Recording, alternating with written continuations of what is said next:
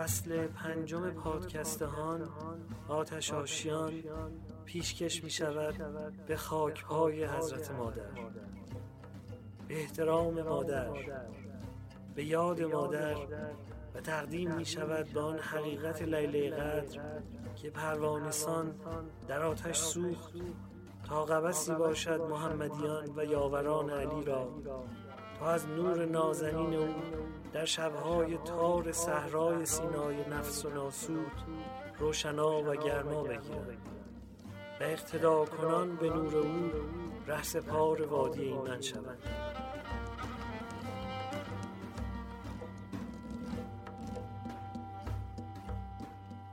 در فصل 5 19 شب هیئت هان در کنارتان خواهد بود.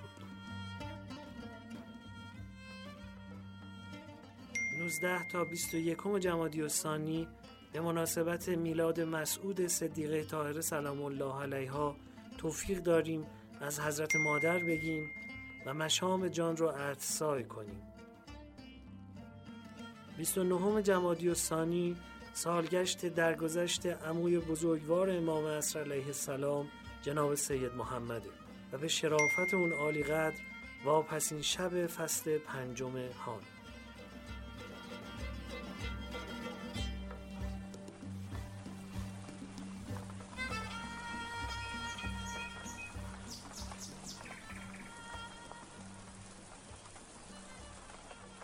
بسم الله الرحمن الرحیم. انا اعطیناک الکوثر.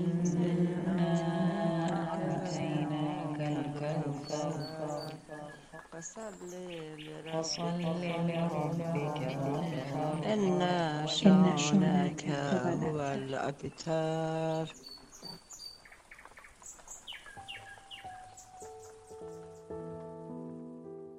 مادر دوشنبه ها اینطور دعا میکرد: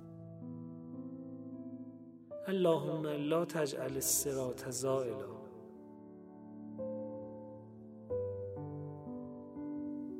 بندبازا رو دیدی؟ با مهارت فراوون از یه تار باریک طناب رد میشن و نمیافتن. حالا اون وسط مسط ها اگه طناب بلرزه و تعادلشون گیج بزنه چی؟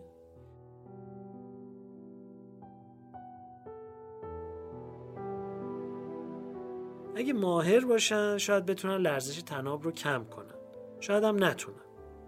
اگر هم مهارتشون زیاد نباشه که قطعا نمیتونن و همون وسط میافتن پایین.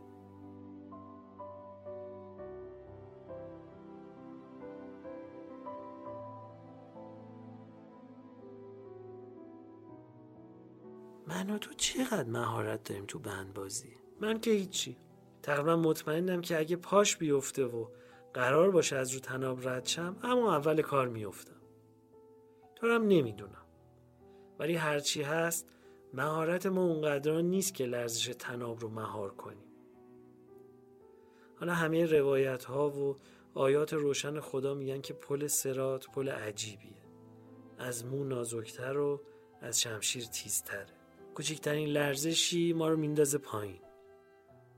با این اوصاف چه کسی میتونه این پل رد شه؟ آدمای خوب.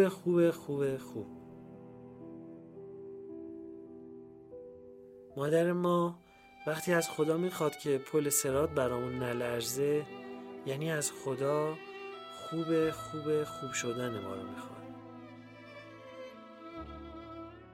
این یعنی یه دعای خوب همه چیز تموم. بسم الله الرحمن الرحیم. انا اعطیناک الکوثر. اعطیناک الکوثر. فصل لربك وانحر. إن شانئك هو الأبتر.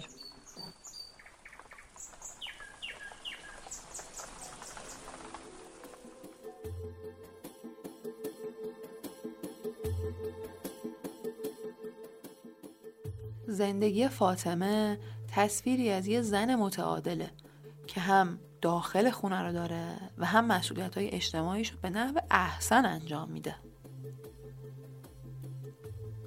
هم از حقوق شخصی خودش دفاع میکنه، هم دلبسته مادیات نیست. کمتر کسیه که اسم فاطمه رو شنیده باشه و از ماجرای فدک بی اطلاع باشه.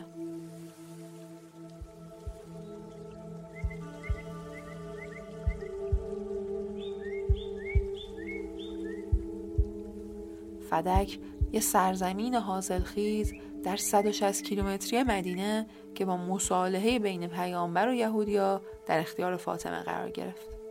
ولی بعد از پیامبر از دست فاطمه گرفتنش و یهودیای ساکن اونجا رو هم اخراج کردن. شخصی سازی ماجرای فدک ساده انگارانه ترین مواجهه‌ایه که میشه توی این قضیه مهم تاریخی انتخاب کرد.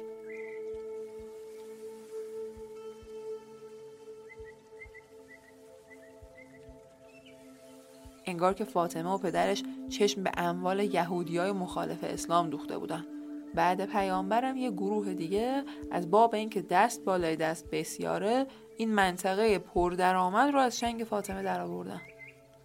گزارش‌های تاریخی نشون میده که فاطمه همیشه بخش قابل توجهی از اموال و دارایی‌های خودش رو به نیازمندان میداده و اصلا استفاده شخصی نمی‌کرده از غنایم.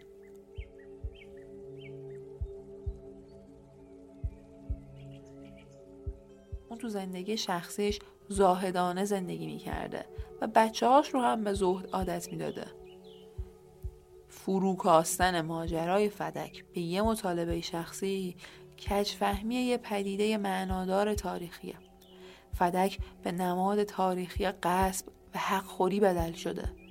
اگه صرفاً یه مطالبه شخصی بود، علی ابن ابی طالب در دوران خلافتش میتونست اونو پس بگیره. اما اون خیلی خوب میدونست که فدک یه مورد شخصی نیست و بازپسگیریش هم به چالش کشیدن یه جریان قدرتمند محسوب میشه و مدعیان و ذی‌نفعای این جریان ساکت نمیشینن.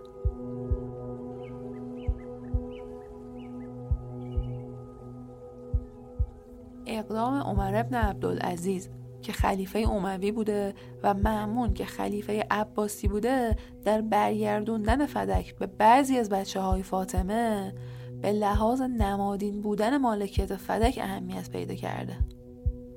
پاسخ کوبنده منسوب به امام کاظم که قلمرو فدک رو به طول و عرض جهان اسلام دونسته به خوبی گویای وجه نمادین فدک هست. یعنی ابعاد فدک به اندازه طول و عرض جهان اسلام بوده. اگه فدک فقط یه مطالبه شخصی بود، حاکمان وقت میتونستن با پذیرش مالکیت اون فاطمه رو راضی کنن و از حمایت‌های تنها یادگار پیامبر بهره ببرن. اما اونا خیلی خوب میدونستن که پذیرش فدک به معنی زیر سوال بردن ادعاهای خودشونه و اینجوری پایه‌های حکومت خودشون رو سست میکنن.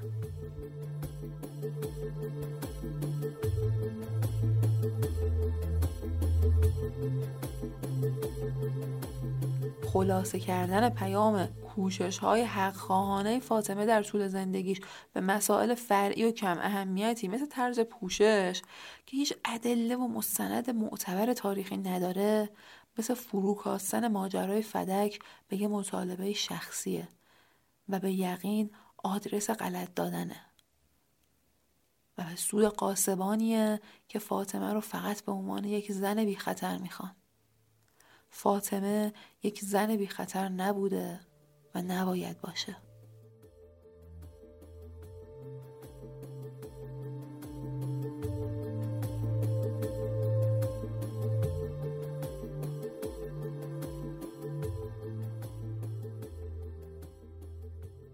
شاید به خاطر همین نامه منسوب به امام عصر رو باید مهم دونست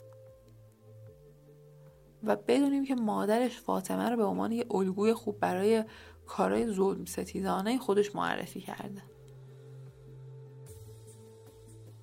امام میگن خداوند نیز بر من و شما شاهد و گواه است که اگر محبت و علاقه ما به صلاح و رحمت شما و شفقت و مهربانی به شما نبود، به جای اینکه با شما ارتباط داشته باشیم و نامه‌نگاری کنیم و درباره مبارزه با ستمگر شکمباره گمراه حرف بزنیم، به کار خودمان مشغول می شدیم و شما را از گمراهی هدایت نمی کردیم.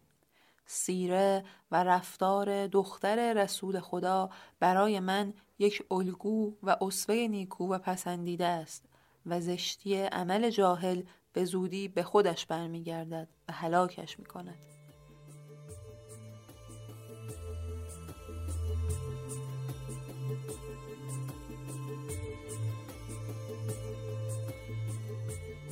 این نامه و جمله هایی که منسوب شدن به امام عصر خیلی خوب نشون میدن که ماهیت رفتار و عمل فاطمه بر اساس منفعت طلبی شخصی نبوده و در راستای مهربانی و شفقت نسبت به مردم و در راستای مصلحت اونها خودش رو به سختی انداخته بوده.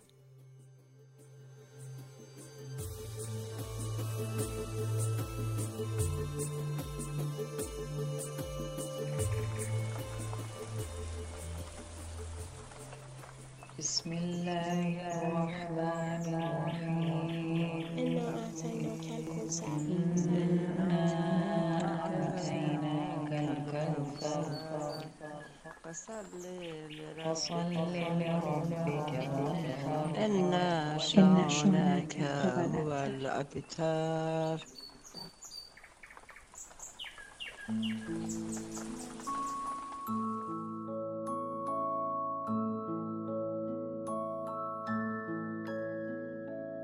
سلام عزیزای دلم، سلام دخترای قشنگم، سلام پسرای دست گلم. حالتون چطوره؟ امیدوارم خیلی خیلی خیلی خوب باشین. خب بچه ها، ابوبکر جانشین رسول خدا شده بود.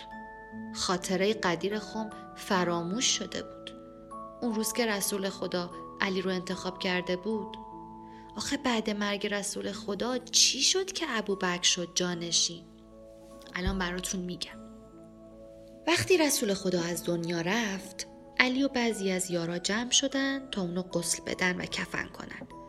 تو همین موقع عده دیگه از یارای رسول خدا توی جایی به اسم سقیفه بنی ساعده جمع شدن و ابوبکر رو برای جانشینی انتخاب کردن. مردم با ابوبکر دست دوستی و پیمان دادن. همه به جز فاطمه و علی و تعداد کمی از یارای رسول خدا. علی و فاطمه خیلی ناراحت بودن. چقدر زود مردم حرفای رسول خدا رو یادشون رفته بود. حتی عمر که خودش تو قدیر خم اونقدر صمیمی به علی امامت و تبریک گفته بود. عمر یار ابوبکر بود. اون به ابوبکر گفت باید از یاران و خانواده رسول خدا بیعت بگیری. باید با اونا دست دوستی بدی. باید اونا رو به زورم که شده به سقیفه بیاری و از اونها پیمان بگیری. رضایت بگیری. ابوبکر با کمک عمر خلیفه شده بود. برای همینم حرفای اونو قبول میکرد. بعد از اون روز هر روز و هر لحظه به خونه های یارای رسول خدا حمله میشد. اونا مجبور شدن با ابوبکر بیعت کنن، دست دوستی بدن، اما همشون شرمنده و پشیمون و ناراحت بودن.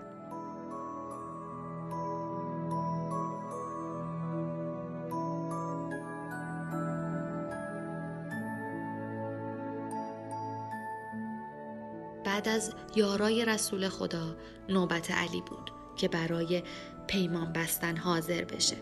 علی اون روزا مشغول جمع کردن آیه ها و سوره های قرآن بود. وقتی که بهش گفتن باید به سقیفه بیای، گفت من مشغول جمع کردن قرآنم و قسم خوردم تا کارم تموم نشه جز برای نماز از خونه بیرون نیام.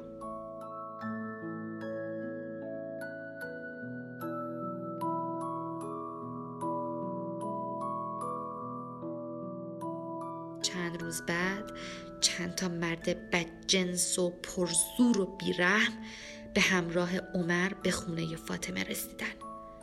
عمر پشت در فریاد زد علی بیرون بیا، با خلیفه بیعت کن، پیمان ببند، وگرنه خونه تو آتیش میزنم.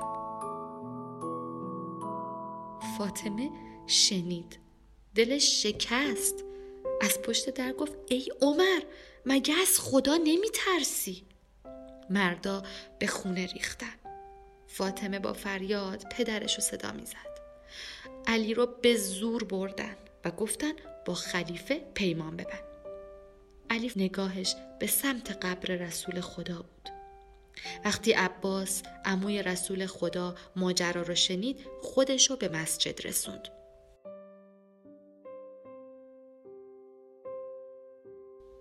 گفت با برادرزادم مدارا کنین، من تعهد میکنم که اون پیمان میبنده.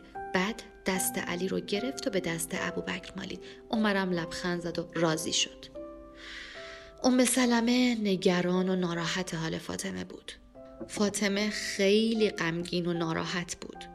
مرگ پدر و ظلمی که به جانشینش علی شده بود. فرشته آبی پیش فاطمه اومد. اونو تو آغوشش گرفت. فرشته بهش گفت از چی انقدر ناراحتی؟ پدرت بهترین جایگاه تو بهشت داره. اون کنار خدیجه خیلی خوشحال و چشم انتظار توه. قصرت هم منتظر توه. فاطمه گفت جز مرگ چیزی از خدا نمیخوام.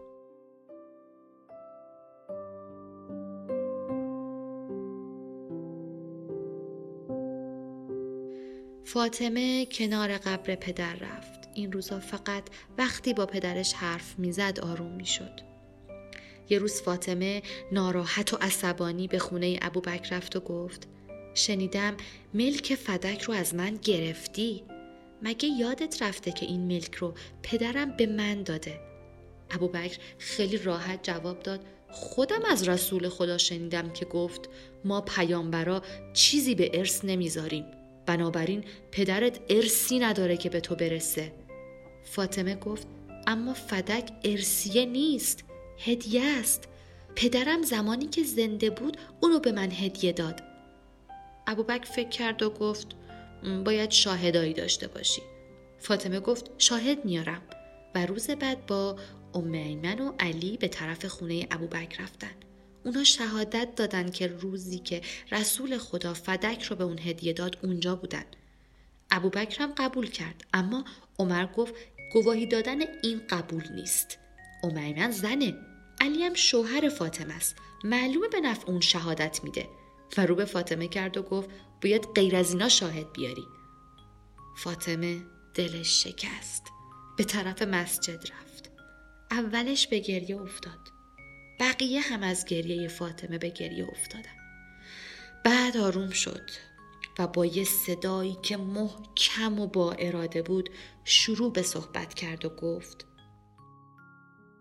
حرفهام رو با حمد و ستایش کسی شروع میکنم که از هر موجودی سزاوارتره.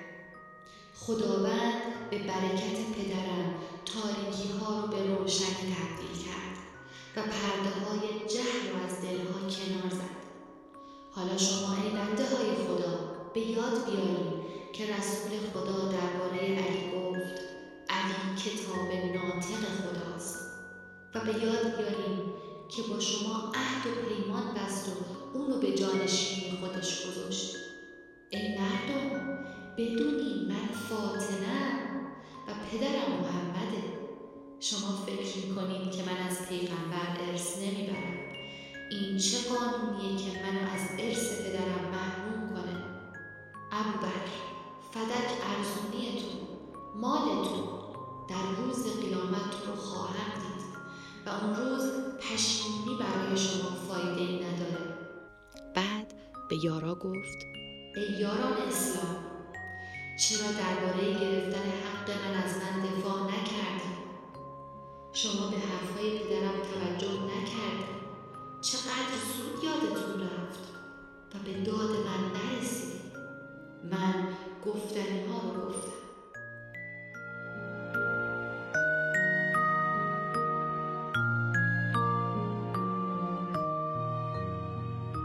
فاطمه به طرف قبر پدر رفت. فرشته آبی همه جا همراهش بود. نمیدونست چطوری فاطمه رو آروم کنه. اون آرزوی مرگ داشت. فاطمه دلتنگ بود، بیمار بود، ضعیف، خوشحال نبود. اسما تنهاش نمیذاشت و ازش پرستاری میکرد. ابوبکر و عمر چند باری خواسته بودن تا به عیادت فاطمه بیان، ولی اون قبول نکرده بود تا اینکه از علی خواستن و وقتی علی به فاطمه گفت، فاطمه جواب داد اینجا خونه توه و من مطیع توام. عمر و ابوبکر چند بار سلام کردند ولی فاطمه جوابشون رو نداد. ابوبکر گفت ای دختر رسول خدا، ما اومدیم رضایت تو رو جلب کنیم، از ما راضی باش. فاطمه گفت من با شما حرف نمیزنم تا جواب سوالمو بدین. مگه از رسول خدا نشنیدین که فاطمه پاره تن منه؟ هر کس اونو اذیت کنه منو اذیت کرده و هر کس منو آزار بده خدا رو آزار داده. ابوبکر و عمر گفتن بله شنیدیم. فاطمه گفت ای کسایی که تو این اتاق هستین و ای خدا، همگی شاهد باشین که این 2 نفر منو آزار دادن. و بعد عمر و ابوبکر بلند شدن و رفتن.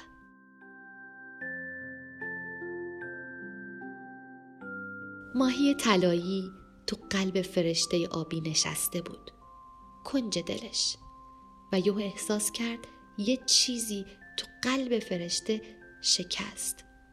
فرشته گفت غمگینم ماهی جان، نمیدونم دلم شکسته یا بغضم. چقدر دلم میخواد برای فاطمه گریه کنم، بذار گریه کنم. و ماهی طلایی تو دنیای پر از آب گریه فرشته غوطه ور بود، اشک‌های آسمونی.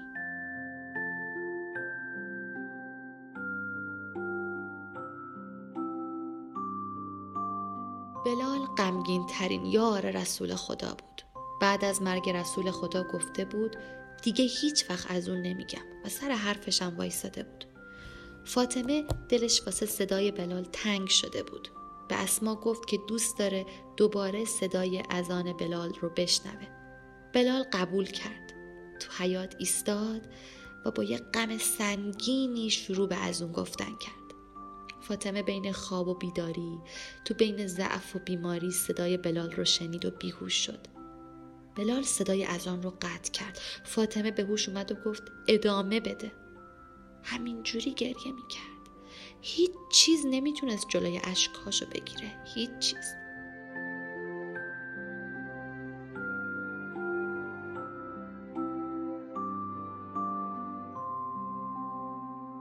حسن و حسین و زینب و ام کلثوم می رفتن و می اومدن و به مادرشون که تو رخت خواب بود نگاه می کردن.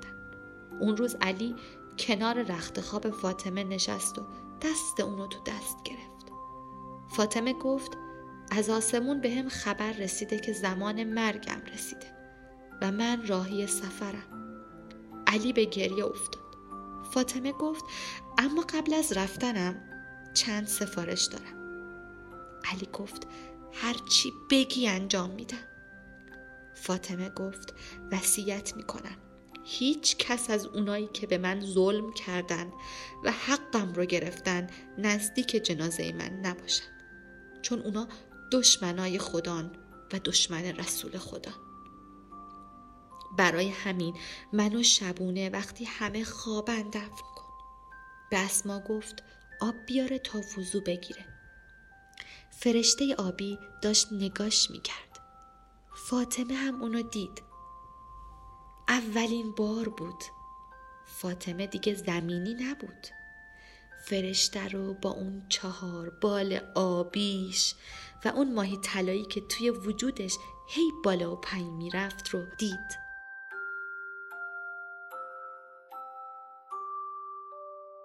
فاطمه رو به قبله خوابید و رو اندازش رو انداخت. گفت اسما یه زمانی صبر کن. اگه جواب ندادم علی رو خبر کن و بدون من پیش پدرم رفتم. و بعد چشمهاش رو بست.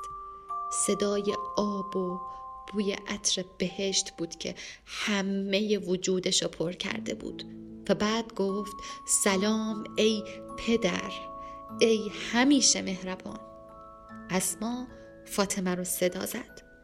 سکوت بود. مرگ بود. و اسما فریاد زد علی، علی بیا.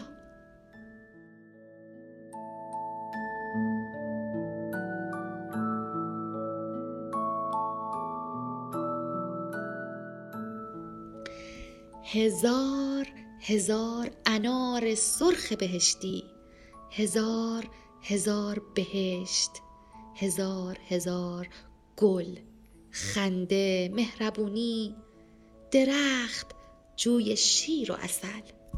فاطمه تو بهشت بود. دیگه از درد و رنج و سختیای دنیا خبری نبود. دونه های انار بود که رو سر فاطمه میریخت. فرشته میگفت خوش اومدی فاطمه، خوش اومدی. فاطمه رو به قصر 1000 دروازه بردن. تو اونجا رسول خدا و خدیجه دست تو دست هم نشسته بودن و فاطمه رو نگاه میکردن. اون وقت هر سه تو آغوش هم رفتن. ماهی طلایی به فرشته گفت فاطمه رو به قصرش ببریم. اما فاطمه با دیدن پدر و مادر هیچ قصری رو نمیخواست. درخت طوبا گفت بالاخره فاطمه اومد.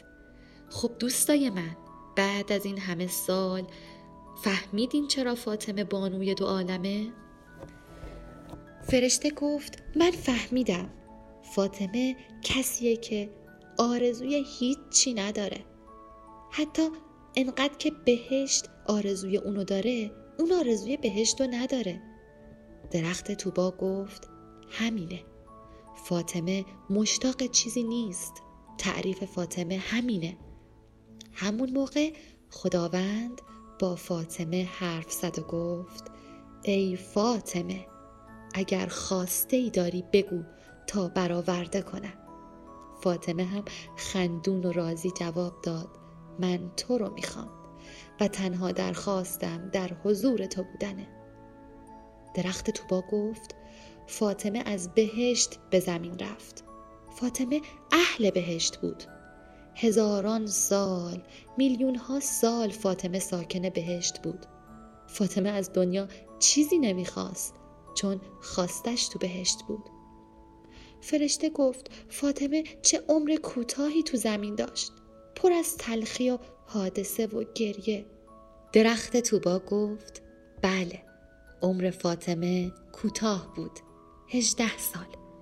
اما قصه کوتاه اون تا دنیا وجود داره سر زبون هاست.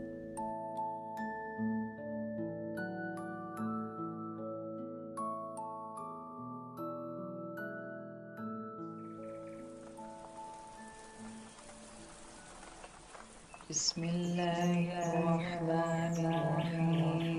انا اعطیناک الکوثر إنا أعطيناك الكوثر فصل لربك وانحر إن شانئك هو الأبتر.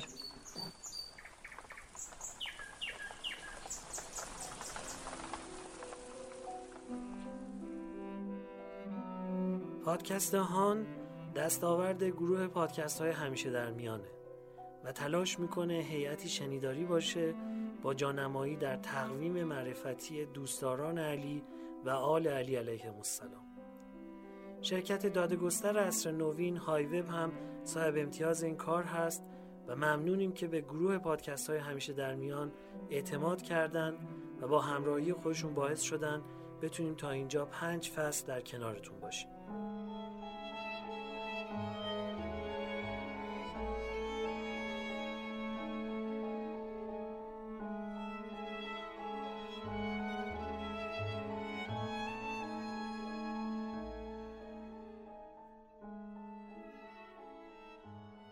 اون چه که در دیباچه برنامه شنیدید نفس یا نفس بود که بخشی از سماع طریقت بکتاشیه عثمانیه. بکتاشیه محبوب ترین و مردمی ترین طریقت های تصوف در عثمانی بودن که ارادت و تمایلشون به اهل بیت علیهم السلام زبانزد خاص و عامه.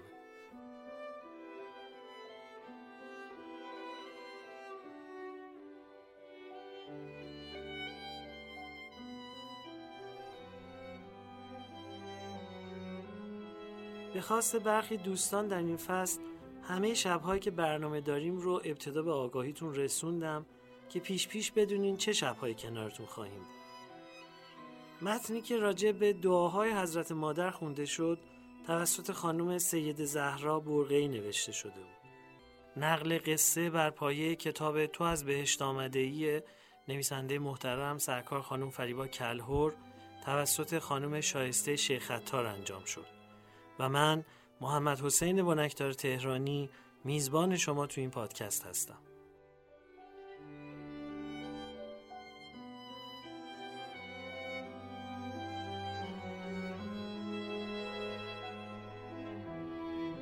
ازتون دعوت میکنم با دیگر کارهای گروه پادکست های همیشه در میان هم همراه بشید. شما میتونید کارهای ما رو در پادگیرهای گوناگون از جمله کست باکس، اپل پادکست و گوگل پادکست، انکر و اسپاتیفای بشنوید و اخبارش رو از راه صفحه هامون در اینستاگرام و تلگرام و روبیکا دنبال کنید.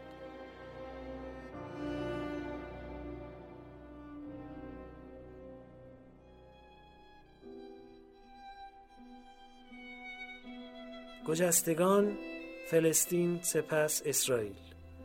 ما توی این پادکست به ماجرای مناقشه میون فلسطینی‌ها و اسرائیلی‌ها میپردازیم و از سالهای قبل از شروع مناقشه فلسطین آغاز میکنیم و با مرور تحولات مربوط به یهودیان و دولت عثمانی و وضعیت مهاجرت به کرانه غربی رود اردن تا قطعنامه تشکیل دولت اسرائیل در سازمان ملل در سال 1947 پیش می‌بریم.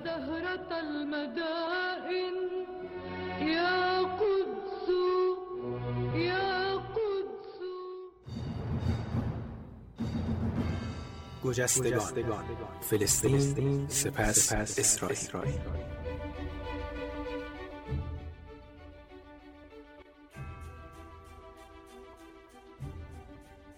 سلام به دوستان، من سیاوش فلاحپور دلبسته و پیگیر مسائل خاورمیانه هستم که به خواستاری گروه که بدونید کل ماجرای آلفرد دریفوس بعداً تغییر کرد و مشخص شد اسنادی که بر مبنای محاکمه انجام شده بوده ساختگی بودن، ولی خب 5 سال بعد از دادگاه این افشاگری تاثیر چندانی نداشت.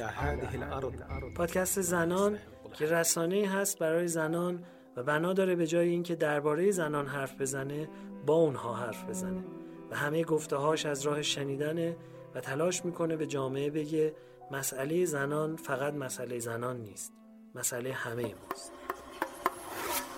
زنها نیمی از جهانند و مسئله زنها مسئله همه جهانه. زن بودن نباید ابزار باجگیری باشه، نه باجخواهی در هیچ حوزه‌ای، نه عاطفی، نه سیاسی و نه اجتماعی و حقوقی و فقهی.